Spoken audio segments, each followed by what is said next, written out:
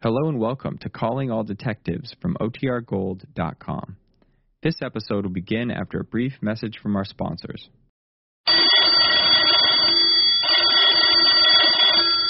Calling All Detectives.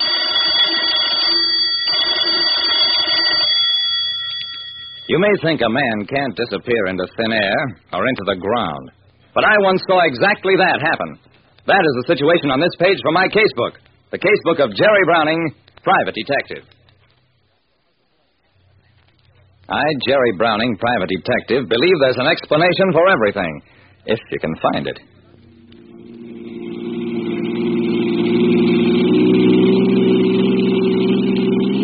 There were three of us in the front of my car.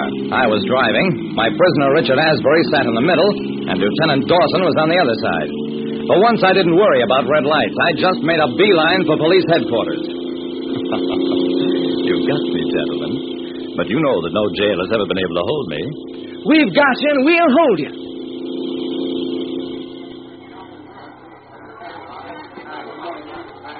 8 days later, Richard Asbury was in Special Sessions Court being tried on charges of having defrauded an elderly couple, my clients, of $15,000 in a confidence game. It was a cinch to get 10 years or longer with his record of previous arrests and escapes. They didn't look worried. He was a man in his mid-50s, quite gray and distinguished looking, as are all con men. He had a close-cropped gray mustache, wore the clothes in which he'd been arrested, a dark blue suit. Because of his record of 4 jail escapes within the past 18 months, he was being heavily guarded. Dawson sat next to me as the testimony droned on. This Asbury's a phony. He's been a model prisoner.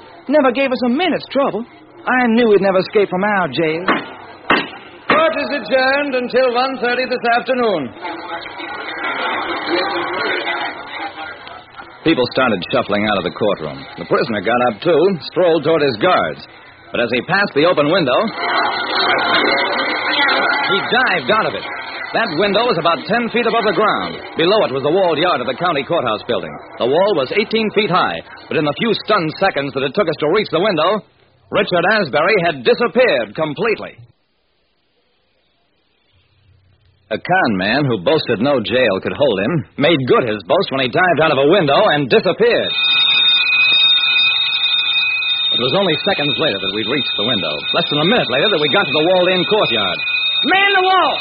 Shoot anybody who tries to climb over. I want every person in the courtyard, no matter who he is, searched and taken to the detention pen.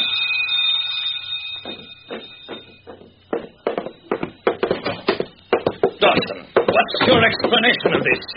Poor Dawson stood before Police Commissioner McGillivray and fidgeted.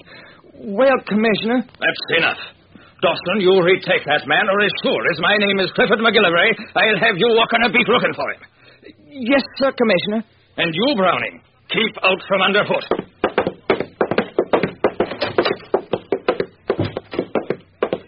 Ooh-wee. He means it, Jerry. He sure does. What now, Dawson? You come with me to the broadcast room. To all cars, Richard Asbury, escaped from courthouse. Richard Asbury, 5'11", weight 185, age 52, gray hair and mustache, wearing dark blue suit. Report to Lieutenant Dawson. What happens now, Dawson? We talked to the people in the courtyard. Somebody must have seen Asbury jump.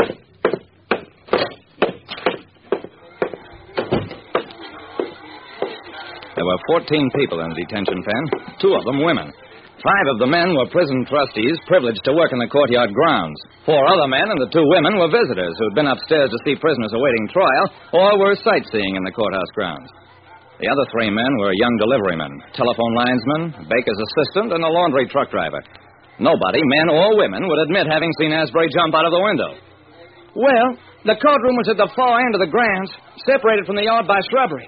I guess nobody could have seen Asbury jump unless he was looking directly at the window when it happened. Okay, you'll all be released. I plucked at Dawson's sleeve. Dawson, hold him a little while longer. You'll be released after a while.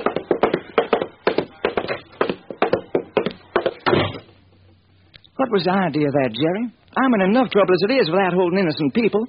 Just a hunch. And you can't be in worse trouble than you are already. Come on, let's go down to the courtyard.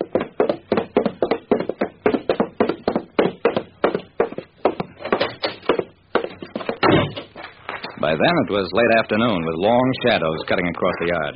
Dawson, you've been going about this wrong, assuming that Asbury got out of here somehow. He couldn't do it, not without wings. Dawson looked at the towering walls. You mean he's still hiding someplace in the yard here? I shook my head. No, that's impossible after the way it was searched.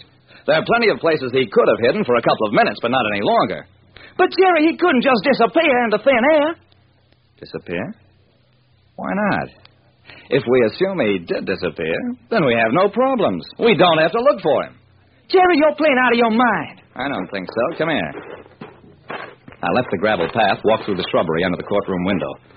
Asbury jumped straight down here. Probably took initial shelter under one of these shrubs. Hey, look. This ground has been dug or clawed at.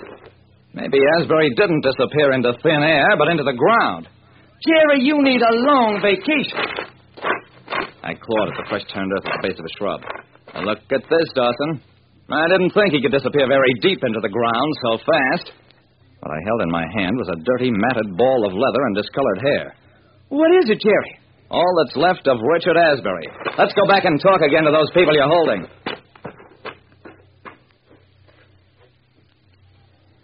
I had the 5 prison trustees removed from the group and the 2 women. That left us with 4 men who were visitors and the 3 young delivery men.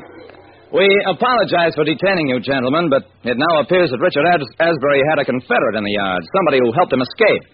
I regret to state that all of you are now under formal arrest, suspicion of aiding in a jailbreak, and that you will all remain under arrest until we check on your backgrounds, your employers, and so forth. They all look stunned. All that is, except the baker's assistant who tried to dart past me and didn't make it. He was a husky young man of about 30, brown-haired, clean-shaven. Okay, Asbury, relax until you think up some other stunt. Yeah? He was Richard Asbury, all right. A young man who wore a gray wig and mustache as part of the false front he turned to the world. He even wore what stage quick change artists call breakaway clothes. Yank a string and the suit falls away. And below it are rough work clothes.